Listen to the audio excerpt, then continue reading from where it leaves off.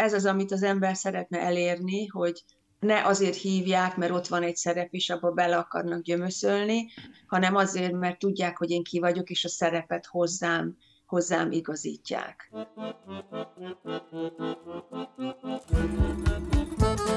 Képzelj el egy várost, ahol van közösség, ahol van akarat, ahol van kultúra. Ahol közösen gondolkodhatunk és tervezhetünk, hozhatunk létre közös erőforrásokból valami újat, eredetit. Együttműködve, egymásba karolva, a világra nyitottan. Ez a hely már létezik. A 15. kerület Rákospalotát, Pestújhelyet és Újpalotát jelenti.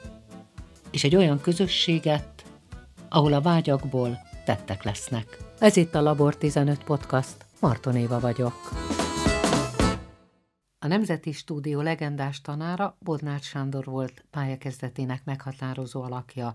A Színművészeti Főiskola elvégzése után először Nyíregyházán, majd az akkor legendás Kaposvári Színházban dolgozott, játszott. Pályáját a folyamatos útkeresés alakítja. Így hozta létre, ő maga 40 éve táncol, saját táncszínházát, a Sámán Színházat. Talán kevés volt, talán más volt, amit az itthoni színházi világ kínálni tudott számára. Talán váratlan sem volt, amikor Magyarországról Angliába költözött, akkor szinte a semmibe. Azóta a kinti legrangosabb társulatokban játszik, számos filmben látható. Otthonváltásról, színházi létváltásról, meg egy díjnyertes magyar filmről is beszélgetünk. A Csokonai Kulturális Központ által 2012 óta megrendezett Röfi, azaz a Rövidfilmfesztivál egyik díjnyertes filmje volt a Ma még nem, Gyimesi Domonkos fiatal rendező rendezésében, melynek főszereplője Magyar Éva, színész, koreográfus, táncos, vele beszélgettünk színházról, otthonváltásról, nyelvváltásról. Szeretettel köszöntelek, Éva, és hogyha Zoomon is, de ez fantasztikus, hogy látlak is, és akkor talán ugranék oda, hogy egy 10 éve te elhagytad Magyarországot, és már nagyon sokan elmentek ebben az időben Angliába, azért egy színésznek a váltás, akinek bár táncos is, tehát a test, a mozgás, a zene meghatározó a pályáján, mégis a nyelv, mégis egy teljesen új közeg. Amikor azt mondtam, hogy szinte a semmibe ugrottál, avval mennyire határoztam meg jól, hogy szinte a semmibe ugrottál, amikor kamaszlányoddal megérkeztetek? Egészen pontosan fogalmaztál, mert én mielőtt kiköltöztünk, egy társulattal dolgoztam csak, azzal az egy társulattal ugyan a Nemzeti Színházban, de ez nagyon kevés. Tehát mire az ember, egy színésznő egy országban 40 éves lesz, addigra már a szakma ismeri, és tulajdonképpen engem nagyon kevesen ismertek. Az a pár kapcsolatom volt, és egy sikeres előadás volt, de az első években az sajnos nem segített ki egyáltalán. Az első előadásom a Trisztán és Izolda volt, amiben Izoldát játszottam. 2003-ban készítettük, és 2005-ben volt a Londoni Nemzeti Színházban. Mi kell ahhoz, minek kell itthon elfogynia ahhoz, hogy az ember úgy érezze, hogy bármi, de nem itthon? Hát tulajdonképpen a levegő fogy ki körülötted. Nem volt munkám, nem volt pénzem, nem voltak lehetőségek előttem. Ugye a Sámán Színház akkor már sokat turnézott külföldön, mindenhol nagy sikerünk volt. Tehát éreztem, hogy van valamiféle tudásom, amit otthon nem tudok se kibontani, se eladni semmilyen szinten. És bármennyire is Magyarország a hazám, és szeretem Magyarországot, arra kellett gondolnom, hogy annak kell adnom, aki kíváncsi rá, aki ezt akarja. Úgyhogy ezért volt ez a döntés, hogy menjünk akkor. Visszafele nézve ezt a 10 évet, mennyire bízhattál abban, hiszen a Globe-tól kezdve a Shakespeare Színházon át nagyon sok színházban játszol, hogy ez a siker ez bekövetkezhet? Azt soha nem tudja az ember, hogy ez megtörténhet. Ez mindig ilyen sötétbe ugrás, mindig nagyon félelmetes. Mai napig félelmetes, de nem csak nekem, ez minden színésznek. Mindig szoktuk egymásnak mondani, hogy nem dolgoztam már pár hete, az az érzésem, hogy soha többet nem fognak hívni sehova. Tehát ez mindig megvan. ebbe a típusú életbe, ahogy itt a színészek dolgoznak, hogy egyik produkcióról a másikra. Ugye itt nincsenek társulatok, tehát mindig ki vagyunk annak téve, hogy mikor kapunk egy új munkát. Így van, hogy ugye Magyarországhoz képest produkciók vannak, és folyamatos castingok vannak, ami most már nálunk is van. Ez mennyire viselt meg téged lelkileg, hogy nem elég, hogy az ember jön idegenből, beszél egy nyelvet, de mégsem az anyanyelve, és hogy az ottani nagyokkal kell castingolni, és ott kell helytállni egy-egy produkcióban, és aztán jön újra a semmi. Engem nem bántott az, hogy meghallgatásokra kell mennem. Én szeretem ezt a fajta kihívást.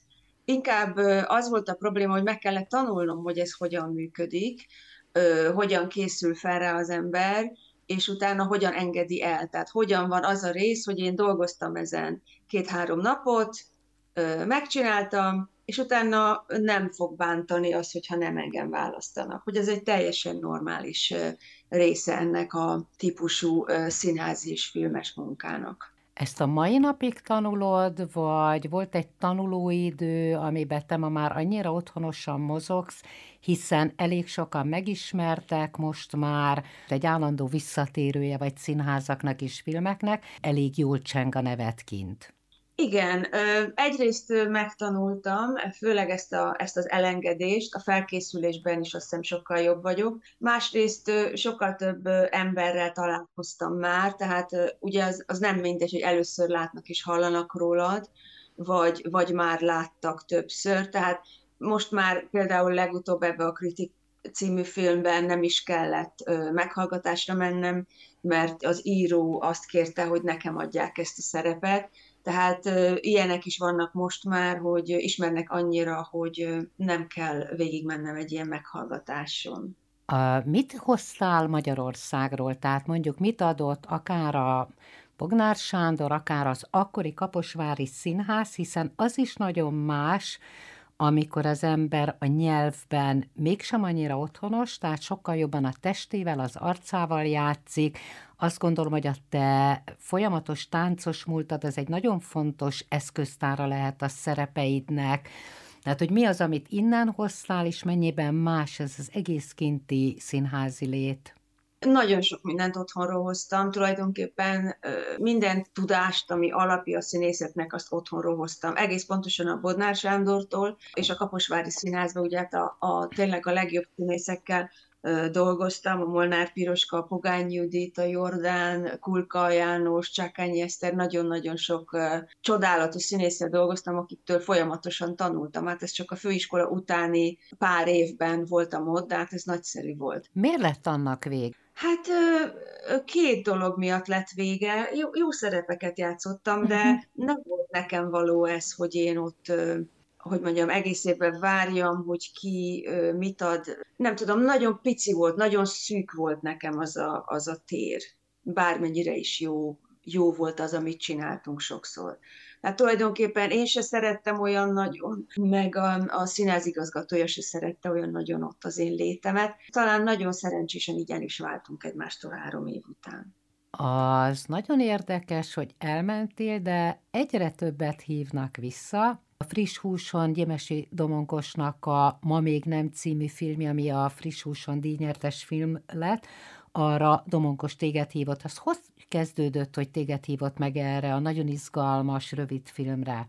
A pandémiával kezdődött, mivel hogy a járvány alatt itt Angliában nagyon rossz volt a helyzet, minden teljes mértékben lezárt, és én akkor átmentem Budapestre, hogy kihasználjam ezt az időt, hogy ott legyek egy kicsit, amíg itt valóban semmit nem lehetett csinálni. Addig ott azért ősszel még mindenféle dolgok történtek abban az időszakban. Egy kicsit forgattam, és egy kicsit dolgoztam ezt-azt, és akkor azt hiszem, hogy a Domonkosnak valaki ajánlott engem, hogy én ott vagyok éppen Budapesten. Időm volt, nagyon tetszett ez a forgatókönyv, nagyon szimpatikus volt nekem a Domonkos, úgyhogy így akadtunk össze. A maga film, vagy maga a szerep, az több tekintetben is lehet számodra izgalmas. Úgy tudom, hogy te magad is készítesz egy forgatókönyvet a demenciáról, érintett is voltál édesanyád által, akit ápoltál a haláláig, hogy mennyivel más egy olyan szerepben játszani, ami ennyire közeli, ennyire saját is? Hát egyrészt segít, mert hatalmas tudásom van ezzel kapcsolatban. Pillanatok, amiket láttam, amiket megtapasztaltam hosszú éveken keresztül, ezeket mind akár mozgásban, akár arcban, akár egy gondolati szál elvesztésében, ezeket bele tudtam tenni. A hátránya az, hogy túlságosan élő, és az is néha egy kicsit visszafogja az embert, hogyha nagyon fájdalmasok azok az emlékek. Tehát valahol segít, valahol egy kicsit hátráltat, de azt hiszem, hogy a Domonkossal mi ezt nagyon ügyesen meg tudtuk oldani, hogy legyen benne minden, aminek benne kellett lennie. Előtte sokat beszélgettetek erről, hogy maga a szerep, a demencia, hogy te ezt az érzékenységeddel hogy mutatod be. Ez egy nagyon egyszerű történet, egy nagymama, aki a kezdetén vagy az első jeleit tapasztalja a demenciának, és egy unokának a otthagyása a játszótéren. Tehát, hogy ezt az érzékenységet mennyire beszéltétek, meg mennyit beszéltetek magáról, a demenciáról, hogyan készült ez a ti közös munkátok? Hát tulajdonképpen olyan nagyon sokat nem beszélgettünk, találkoztunk 2-3 alkalommal, de inkább az volt a fontos időszak, amikor már elkezdtük a forgatást, amikor ott voltunk. Amikor már az embernek megvan a jelmeze, megvan a helyszín, megvannak a kollégák, akkor kell igazán egy rendezőnek, meg egy színésznek egymásra hangolódnia, hogy ott abban a közegben tudja továbbbontani azt, amit egy beszélgetés alatt azért annyira nem lehet. Tehát én inkább azt gondolom, hogy az volt egy nagyon fontos időszak, amikor vettük fel a filmet, és akkor a Domonkos nagyon, nagyon ügyesen tudott vezetni engem. Ez mennyire ad lökést ahhoz, hogy az a bizonyos forgatókönyv, ami az édesanyád történetén keresztül beszél a betegségről, az elkészüljön? Hát ez egészen más. Igazából az én történetem nem annyira egy demencia kezdetéről és annak felismeréséről szól, hanem sokkal inkább, hát ezt nehéz most így hirtelen összefoglalni, de sokkal inkább a fájdalom és az öröm egyszerre hogyan jelenik meg egy ilyen betegségben, mert öröm is van benne, játékosság is van benne, a legfájdalmasabb fájdalmak mellett. Viszont arról is akarok beszélni, hogy mennyire fontos, milyen sokat lehet adni egy olyan embernek, aki demens, milyen sokat lehet kapni egy ilyen helyzetből, ha az ember elég bátor ahhoz, hogy valóban odaáll, és azt mondja, hogy ezt én végig fogom csinálni. Rengeteget lehet belőle tanulni a világról, saját magunkról és a szeretteinkről. Az valószínűleg nem jó szó az elégtétel, de valami olyasmit érzek, hogy az ember visszatér 10 év után, és akkor egy díjat nyer. Hogy ebben akkor hogy vagy, hogy elhagytad, mert éppen a levegőtlenség határozta meg az akkori pályádat, és akkor onnan messziről mégiscsak lesz egy szerep, ami díjnyertes lesz. Hát igen, ez egy nagyon érdekes dolog. Én azért teljesen nem veszítettem el a kapcsolatot Magyarországgal, mert például 5-6 évvel ezelőtt a Katona József Színháznak a stúdiójába készített szóló előadást. Az egy nagyon jó kapcsolódás volt, mert ott már láttam, hogy igenis érdekli a magyar embereket az, hogy hogyan él valaki külföldön, egy magyar, egy művész. De az olyan érdekes, hogy messzire kell ahhoz menni, hogy az ember visszajöjjön, vagy hogy közel kerüljön. Igen, ez így van. Most is ez ugye véletlenül alakult ki, hogy meg tudtam csinálni ezt a filmet, de nagyon örülök neki, hogy ez egy díjat kapott.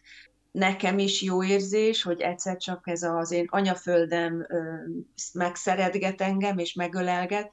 Másrészt örülök neki, hogy Domonkosnak ez egy nagyon jó indulás volt ezen a pályán. Úgyhogy nagyon boldog vagyok vele.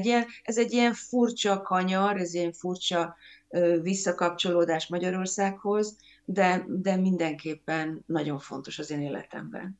Kint Angliában hogy tekintenek rád színészként?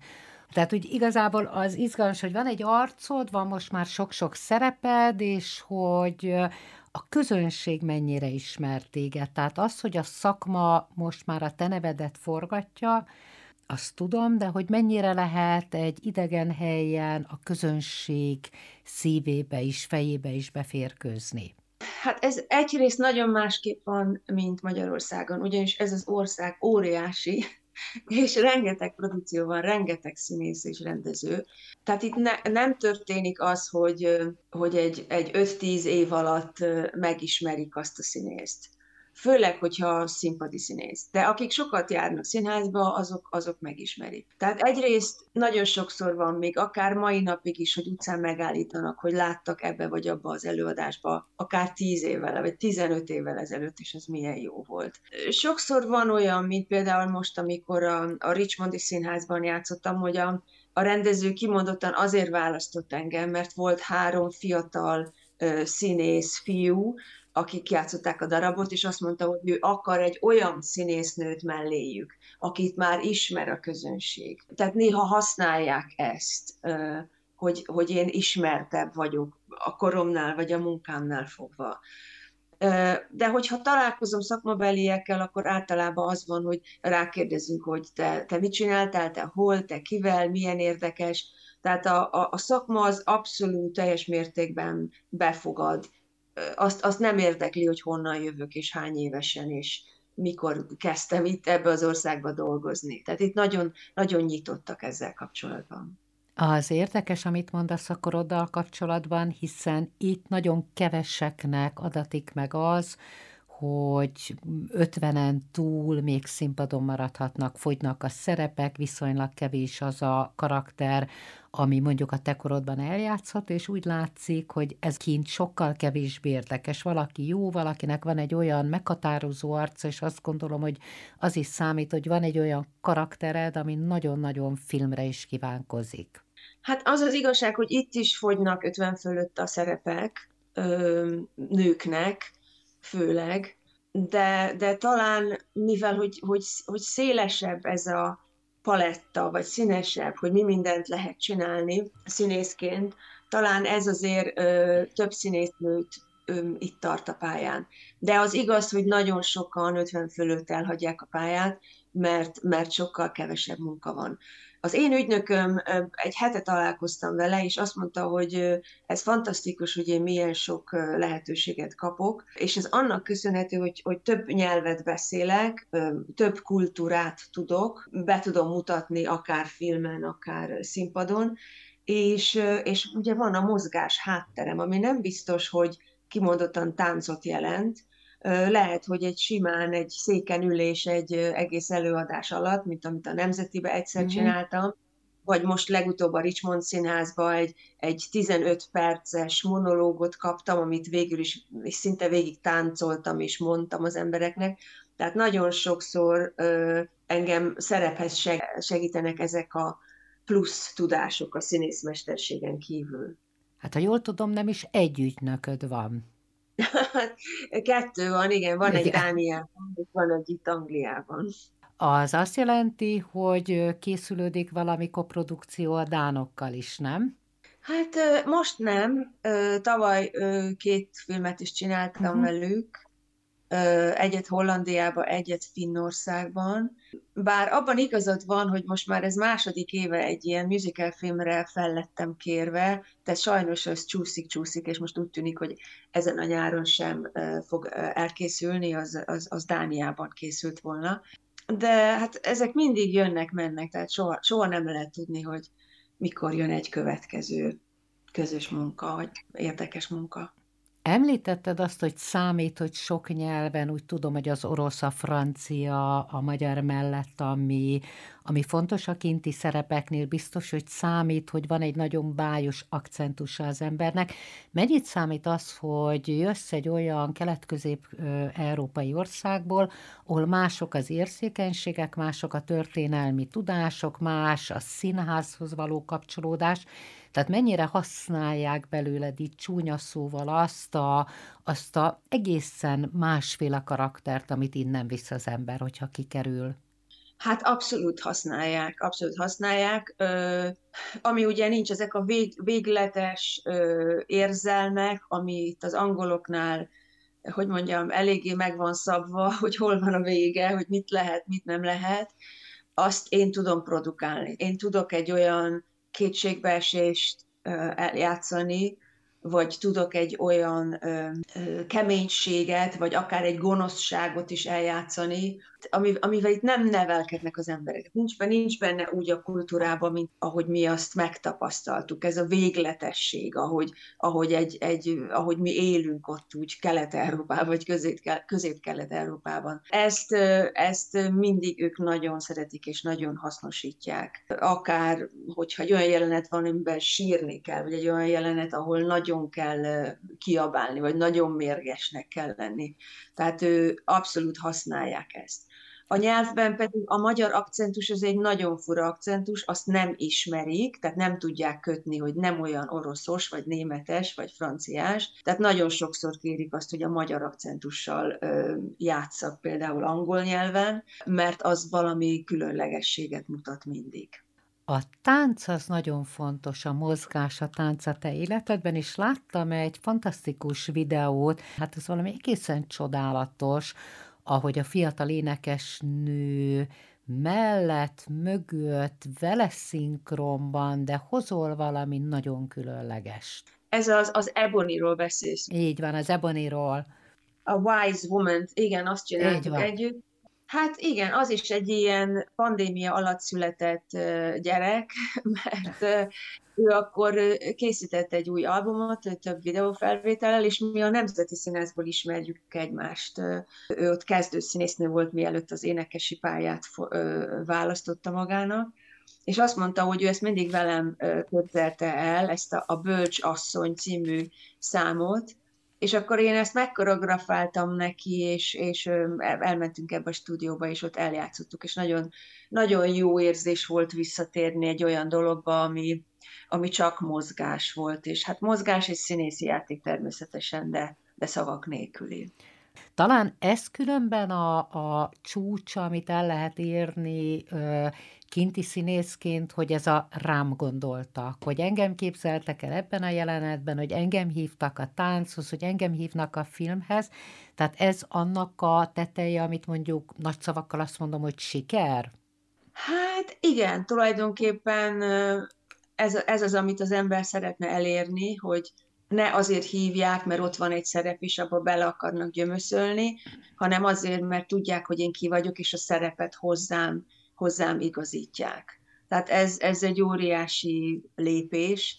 Például tavaly nyáron készítettem vagy játszottam egy filmbe, ami először úgy kerestek meg, hogy német színészt akarnak, német akcentussal, és amikor elkezdtünk próbálni, akkor azt mondta a rendező, hogy nézzük már meg magyar akcentus, és azt mondta, hogy hát ez nagyon-nagyon jó, ez neki sokkal érdekesebb lesz a filmben, és akkor szépen átírogatták a dolgokat arra, hogy beszélek ugyan németül, de amikor angolul beszélek, akkor magyar akcentussal. Tehát sokszor van az, hogy az, amit én adok, az erősebb, meg érdekesebb annál, amit egy író valahol megírt, és akkor ehhez alakulnak a dolgok.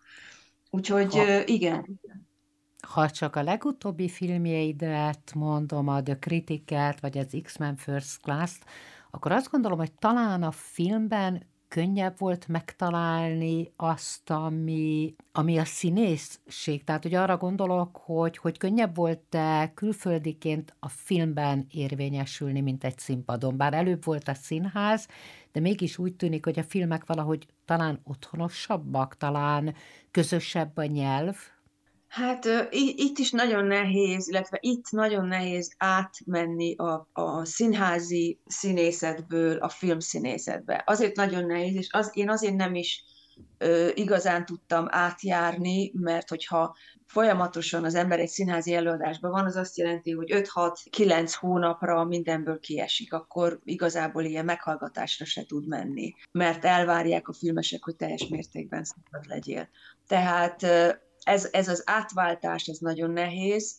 Én ezt tulajdonképpen 2-3 évvel ezelőtt, a pandémia előtt kértem az agentemet, hogy most hadd ne kelljen egy kicsit színházaznom, hanem próbáljunk filmet, és ez tulajdonképpen el is indult, aztán ugye leállt és lelassult minden. Azt gondolom, hogy én ugyanúgy játszom színpadon meg filmen, az egyikben ezt szeretem, a másikban azt szeretem, de talán abban igazad van, hogy a film most jobban illik nekem, mint ugyanazt az előadást lejátszani akárhány hónapon keresztül újra és újra, mert nagyon sok érdekes karakter jelenik meg, és nekem is érdekesebb az, hogy hétről hétre, néha napról napra mást kell kialakítanom, mást kell kitalálnom, mást kell játszanom.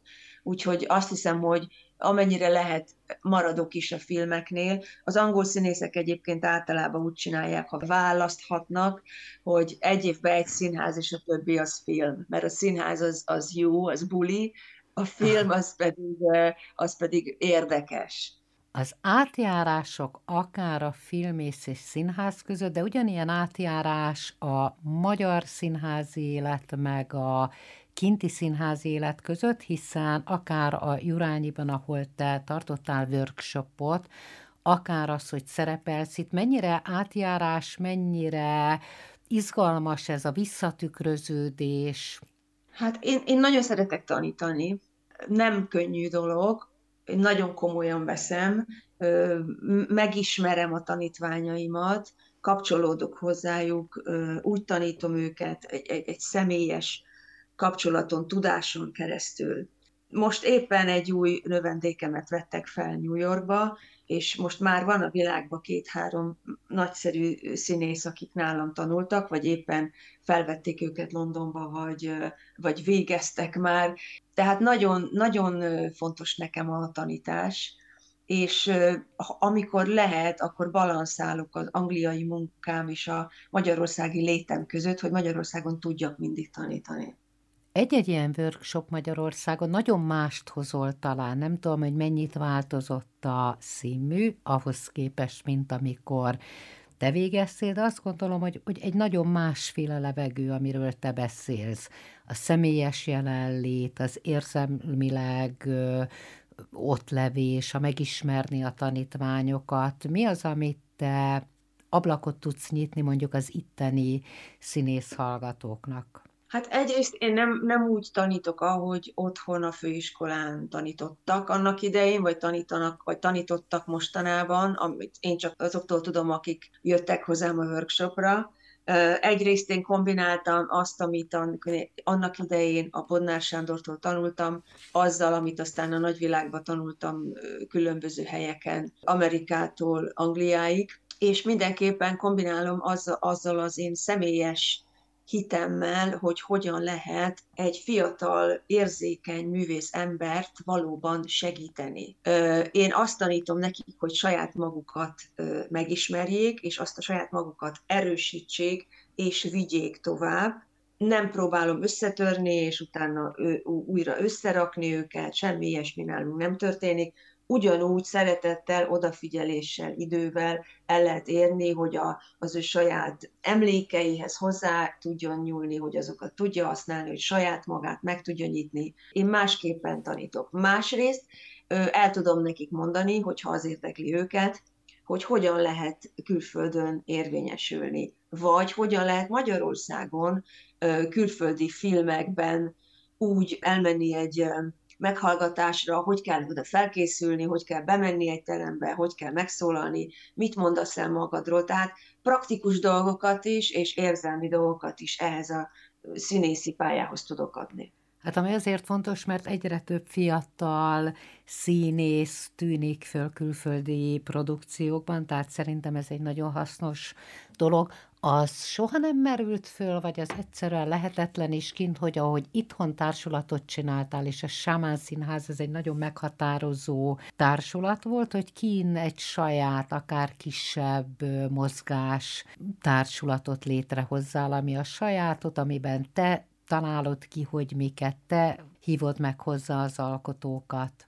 Hát gondoltam rá, de soha nem gondoltam igazán komolyan. Tehát a Sámán Színház ez egy csodálatos időszak volt, 15 év az életemből, úgy volt jó, ahogy volt, az amerikai turnéktól, az egyiptomi turnékig, a fesztiváldíjakig egy rövid idő alatt. Ez egy nagyon, nagyon érdekes, nagyon sikeres dolog volt.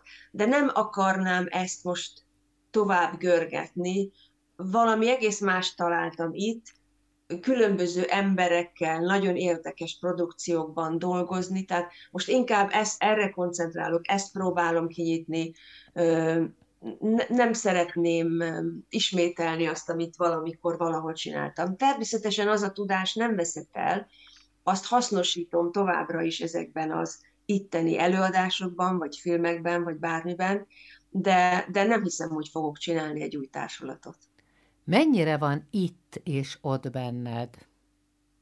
Hát Budapestet is, meg Londont is úgy hívom, hogy megyek haza, amivel meg szoktam zavarni az embereket, hogy most megyek haza, nem, most hazamegyek először, aztán megyek haza. Tehát mind a kettőt otthonnak érzem, mind a kettőt nagyon szeretek hazamenni Budapestre, óriási öröm, az ismert illatok, ízek, barátokkal találkozni, tanítani, és aztán nagyon jó hazajönni Londonba, tehát nem tudom azt mondani, hogy ez vagy az jobban kapcsolódik hozzám.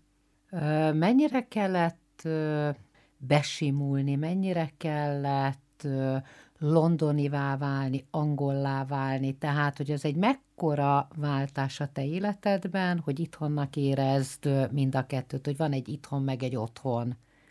Hát művészileg nem kellett váltanom semmit, mert pont arra építették, hogy más vagyok, pont az volt az erőm és a különlegességem. Mint ember, aki itt él Londonban, elég sok mindent el kellett fogadni, vagy meg kellett ismerni ahhoz, hogy könnyedén és lazán tudjak ebben a közegben létezni. Tehát az, hogy az emberek rohannak az utcán, az, hogy mennyire dolgozni kell állandóan, utána kell járni, nem tudom én, tehát egy csomó minden, ami otthon úgy az ember el van, kávézgat, beszélget, és esetleg szembe jön egy munka, az itt nincsen, itt nagyon meg kell harcolni mindenért. Tehát ezt a tempót fel kellett vennem, de ez a tempó igazából illik nekem. De hát azért azt akartam mondani, hogy minden tekintetben a harcos az nagyon te vagy, nem véletlen, hogy több olyan szereped is van, ahol a harc fizikai értelemben is ott van a színen, meg hogy belül is te egy harcos vagy, akinek a szabadságáért is harcol, a saját maga kiállásáért is harcol, tehát hogy ez nagyon önazonos a harc. Igen, mindenképpen, és ahhoz itt Londonban megfelelő pályát találtam, ahol harcolhatok különböző dolgokért. Tehát nekem ez harc, igen, de tulajdonképpen ez ad nekem erőt, és ez ad nekem életkedvet, hogy ezeket a harcokat megvívhatom. Éva, nagyon-nagyon köszönöm. Köszönöm szépen, hogy beszélgettünk. Nagyon szívesen, nagyon élveztem én is a beszélgetést. Ez volt a Labor15 podcast. Magyar Éva, színész, koreográfus, táncossal beszélgettünk, többek között a Ma még nem filmről, mely egy Gyimesi Domonkos rendezett, ezért az alakításáért a Friss Hús Fesztiválon Magyar Éva a legjobb női színésznek járó díjat nyerte. Egy város, egy városrész mindig több, mint pár utca, épület vagy park. Egy helynek az ott lakók szellemiségétől lesz története, ereje, jelentése, ami túléli az épületeket, túlmutat a város és országhatárokon. Egy kerületet az ott élő emberek és a gondolataik tesznek nagyjá. Nyissunk együtt az újra. Ha tetszett a műsor, kövess be a Labor15 podcastot a lejátszódban, hogy ne maradj le egyetlen epizódról sem. Szerkesztő műsorvezető Marton Éva. Felelős szerkesztő Libor Anita, kreatív producer Pentelényi Kovács Tímea, hangmérnök és utómunka Liszkai Attila. Készült a Fidelio stúdiójában a Csokonai Non-Profit Kft. Megbízásából.